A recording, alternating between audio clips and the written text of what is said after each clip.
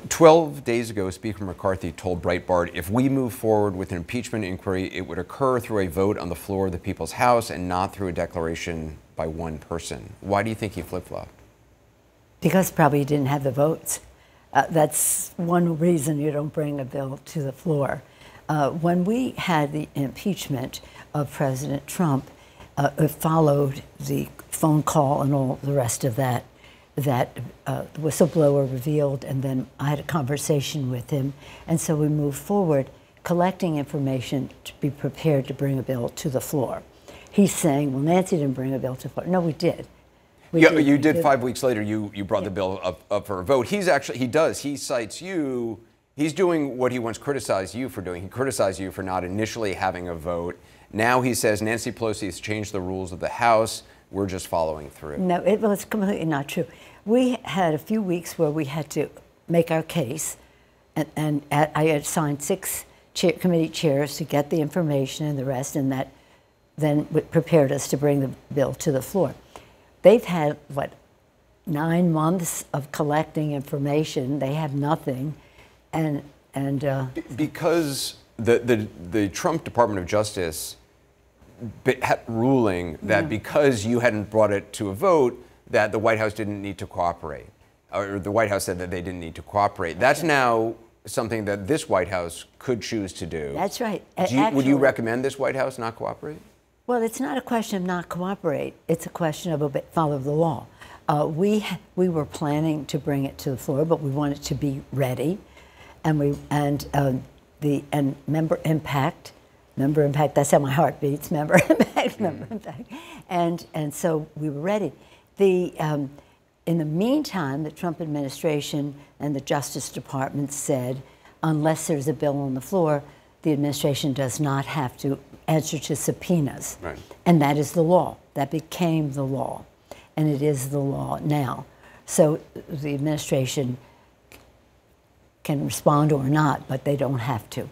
Do you see some irony in this, that the first impeachment of the former president was because of that phone call he had with President Zelensky, pressuring him to launch an investigation into President Biden, right, in order to smear him?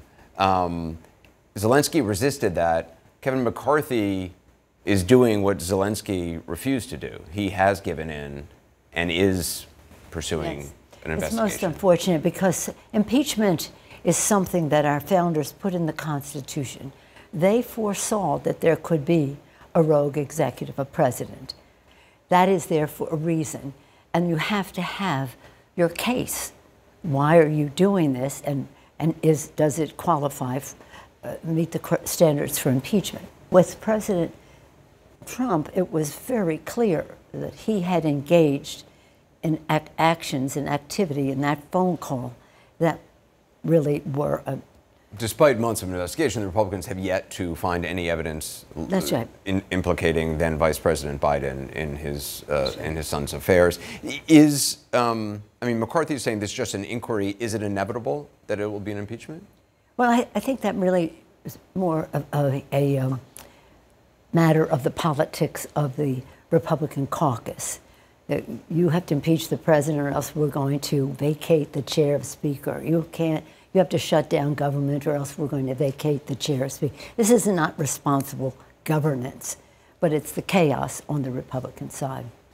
The threats that Speaker McCarthy that you're just referencing, experiencing from his right flank, is it that what's driving him, or is it the former president? I mean, CNN has reported he and Elise Stefanik have spoken about impeachment. Marjorie Taylor Greene says that she had told the New York Times she had dinner with him at Bedminster, spoke about the impeachment with him. Is he the one sort of pulling the strings on this? Well, he is, and he is shining a light on the strings, as I'm fond of saying.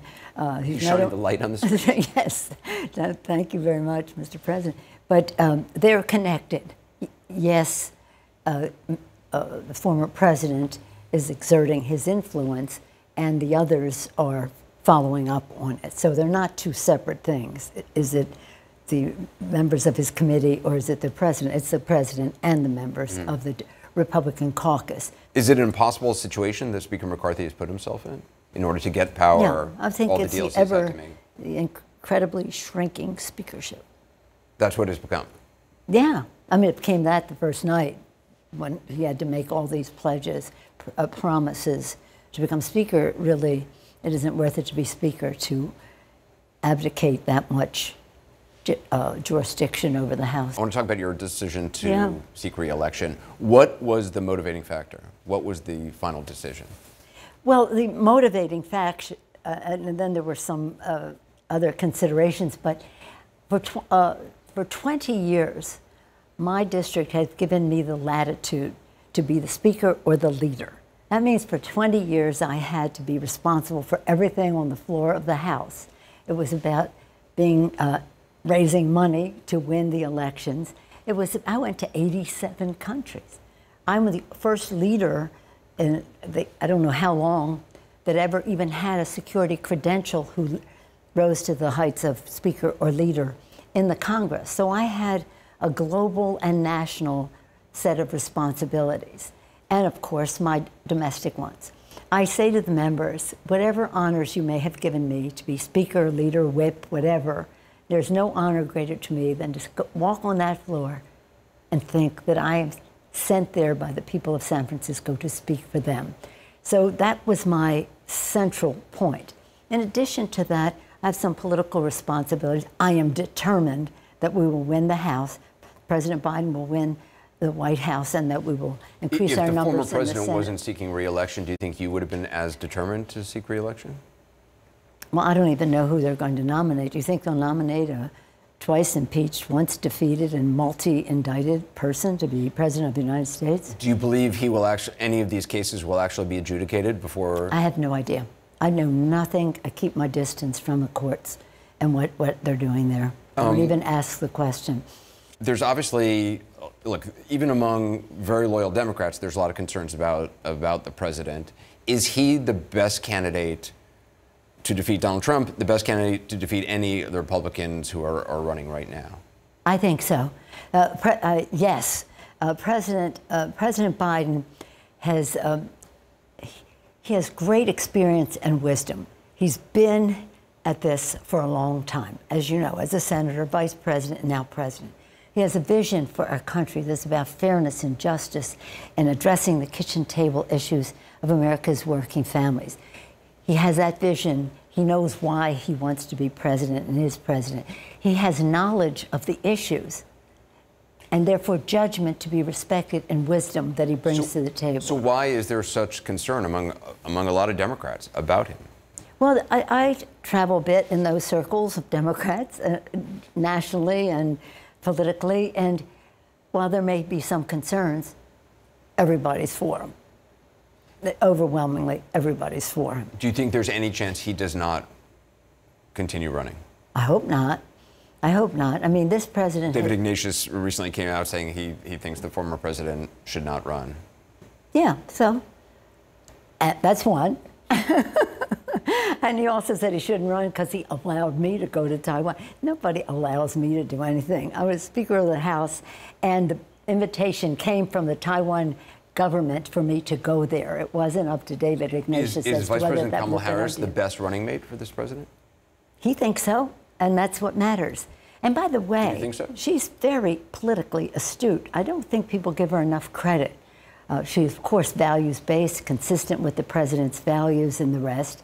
And people don't understand, she's politically astute. Why would she be vice president if she were not? But when she was running for Attorney General in California, she had 6% in the polls. 6% in the polls.